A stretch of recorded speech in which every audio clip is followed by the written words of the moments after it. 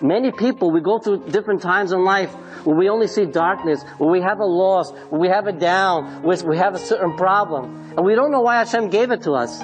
But the reason why Hashem gave it to us is because there's a certain moment, there's a certain et, like the Megillah says the word et, that we're supposed to take that moment of down and turn it around and somehow use it to help someone else who needs that help. Someone else who you could go ahead and say, I know the problem that you're going through in life. And that is the reason why people were created with certain problems in life. They don't understand why they have it. They have it because Hashem wanted to turn around and use it for the positive.